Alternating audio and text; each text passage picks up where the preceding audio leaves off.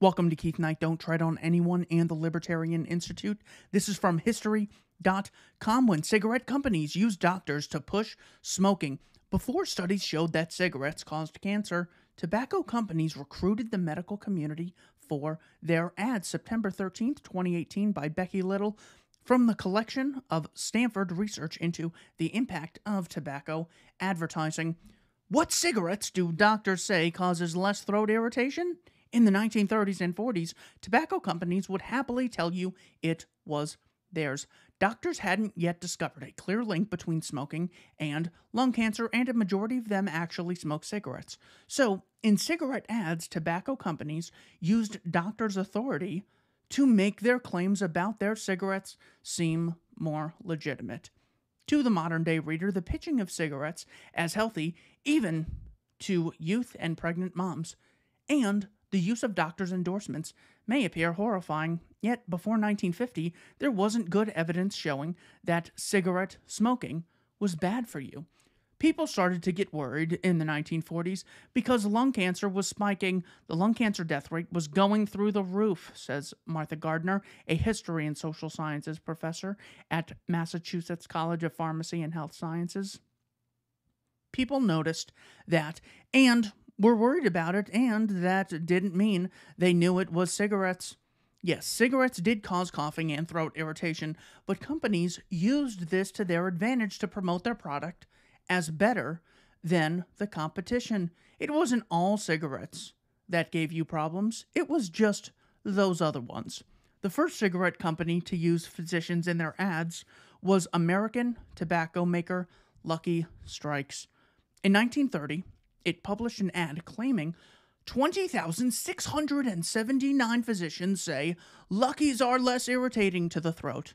To get this number, the company's ad agency had sent physicians cartoons of Lucky Strike cigarettes and a letter asking if they thought Lucky Strikes were less irritating to sensitive and tender throats than other cigarettes, while noting a good many people had already said they were. To briefly go over definitions, I want to define science as the observation, identification, description, experimental investigation, and theoretical explanation of phenomena, mostly invoking the scientific method of observations and questions, research, hypothesis, experiment, collection of data, analysis, and conclusion, along with being falsifiable. The falsification principle proposed by Karl Popper is a way of demarcating science from non-science. It suggests that for a theory to be considered scientific, it must be able to be tested and conceivably proven false. For example, the hypothesis that all swans are white can be falsified by observing a black swan. For Popper, science could attempt to disprove a theory rather than attempt to continually support theoretical hypotheses. So, just as we have scientists who can be corrupt or mistaken or lazy or just in it for the money,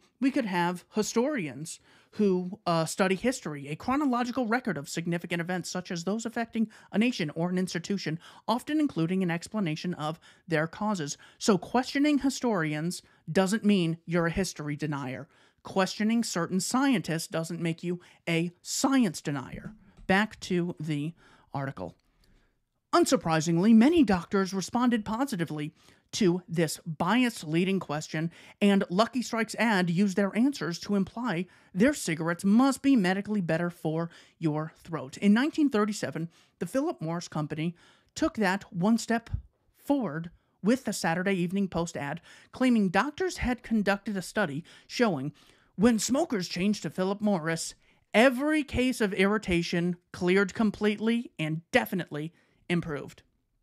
What it didn't mention was that Philip Morris had sponsored those doctors. Philip Morris continued to advertise studies it sponsored through the 1940s, the decade that saw the introduction of penicillin. The American public is thinking about medicine in such a positive way and science in a positive way, says Gardner, who co-authored the American Journal of Public Health article about doctors in cigarette ads.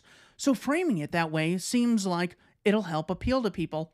To this end, the R.J. Reynolds Tobacco Company created a medical relations division and advertised it in medical journals. Reynolds began paying for research and then citing it in ads like Philip Morris. In 1946, Reynolds launched an ad campaign with the slogan, "More doctors smoke Camels than any other cigarette."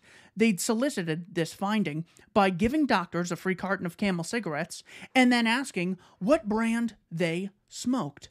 By the mid-1950s, when tobacco companies had to confront good evidence that their products caused lung cancer, advertising strategies started to shift.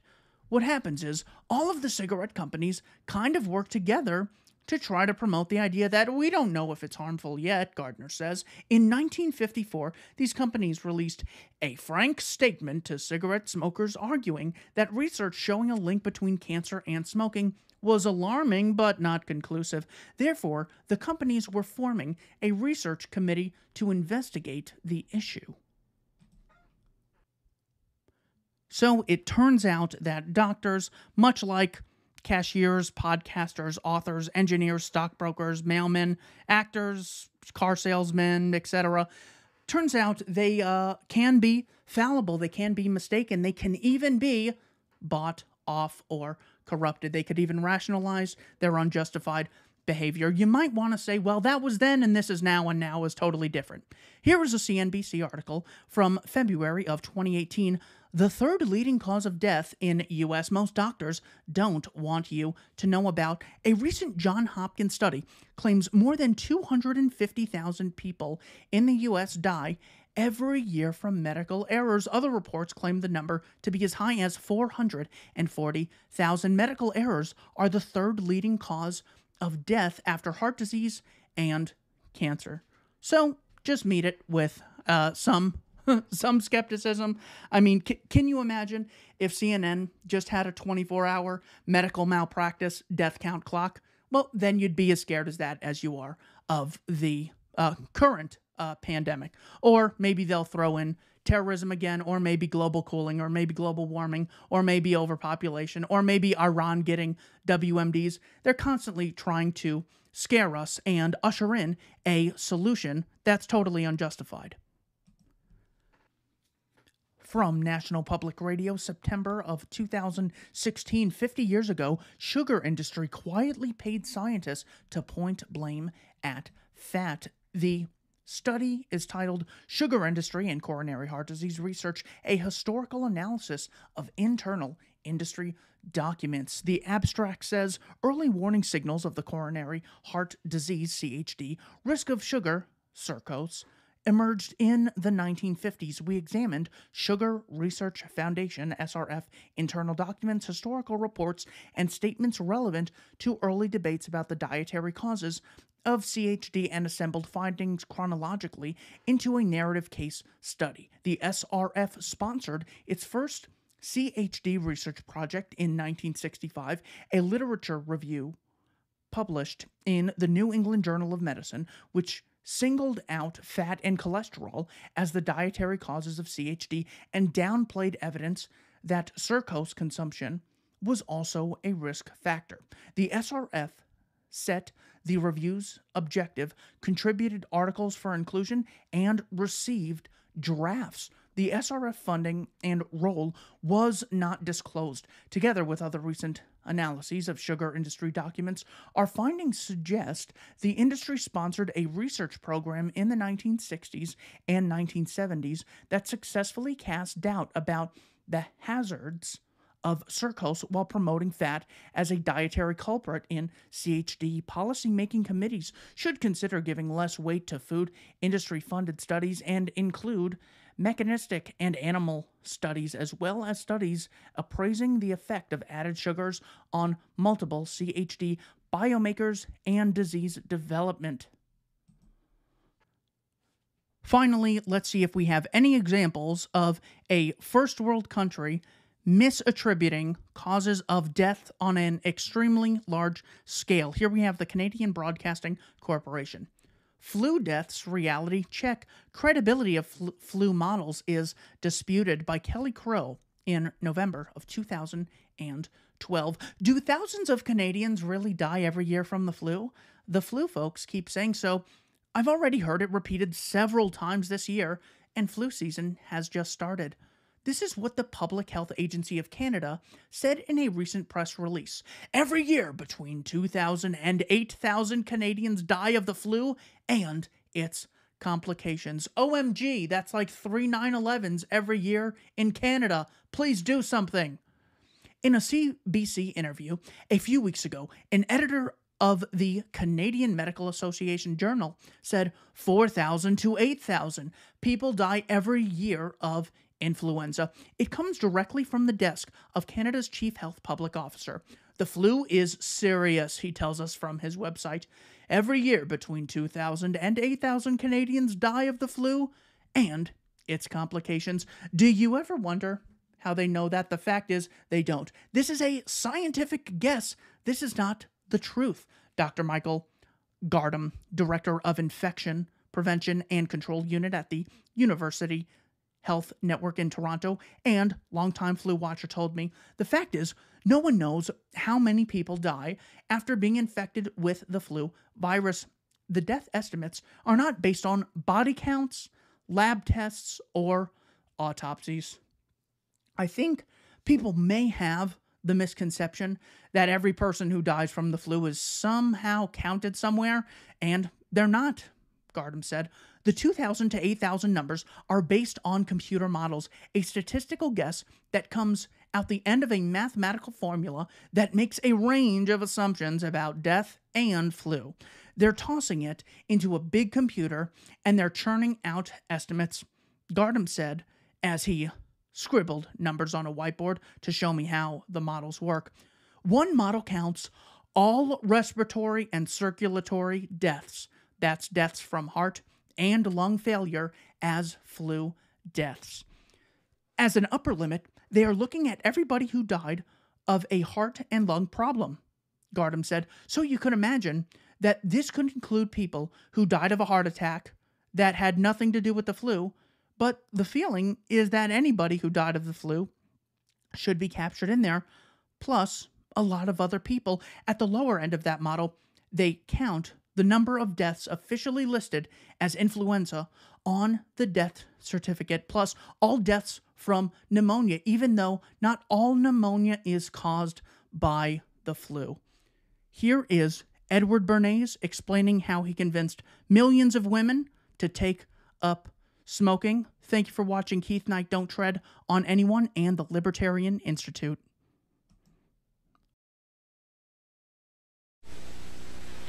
One day, Mr. George Hill, president of the American Tobacco Company, or the largest, maybe the largest tobacco company extant at that time,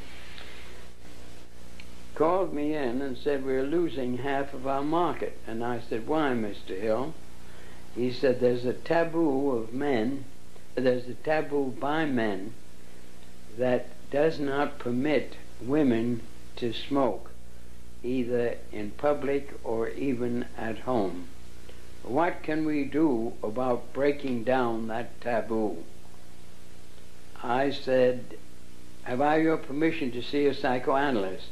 He said, what'll it cost? I said, let me ask. So I called up Dr. Brill, who was one of the great disciples of my uncle Sigmund Freud, said, what'll it cost, Dr. Brill, for me to have a little conference with you on a question that is of importance to the people whom I'm working with? And he said $125, which at today's purchasing power would be about 20 times that. So I went to Dr. Brill and I asked him what cigarettes meant to women.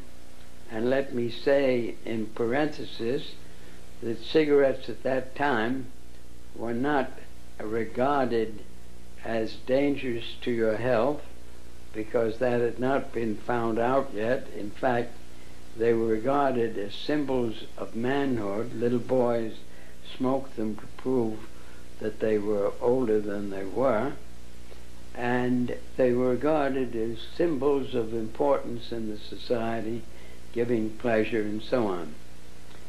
So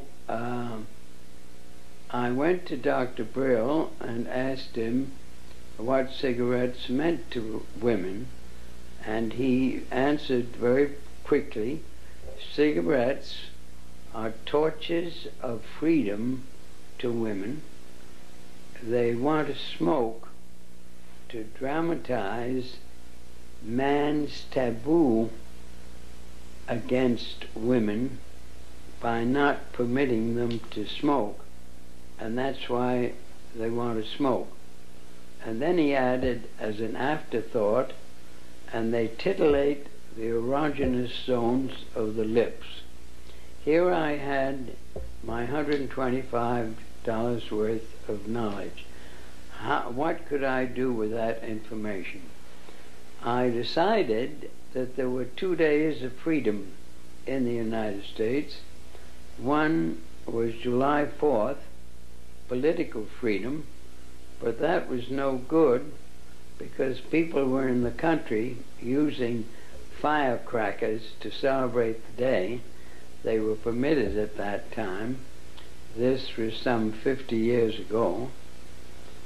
The other day was Freedom of the Spirit, Easter Sunday, and it occurred to me that any young debutante who was aware of the times and of herself as a woman being discriminated against would be delighted to walk in the Easter parade with her bow to dramatize the idea that cigarettes were indeed torches of freedom,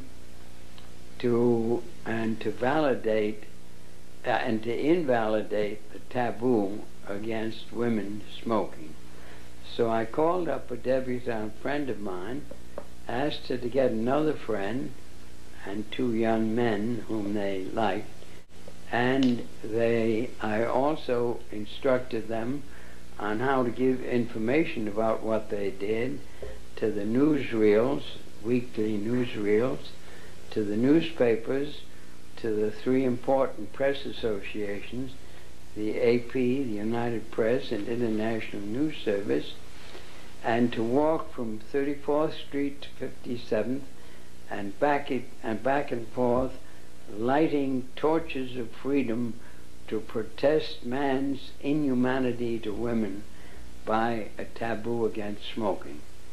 Next morning, there wasn't a newspaper in the United States, even the New York Times had a front page story, debutantes light torches of freedom to protest man's inhumanity to women by a taboo against smoking, lighting cigarettes in their walk.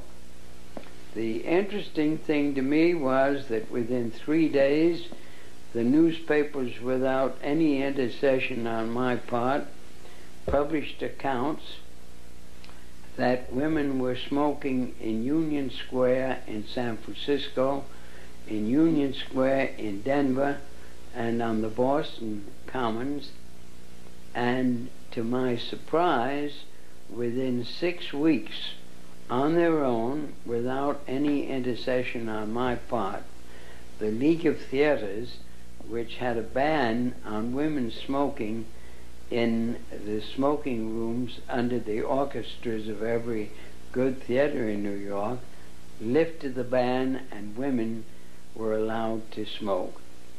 That obviously set a trend, and the Surgeon General's statement that cigarettes were dangerous to your health did not come out until about 30 years later.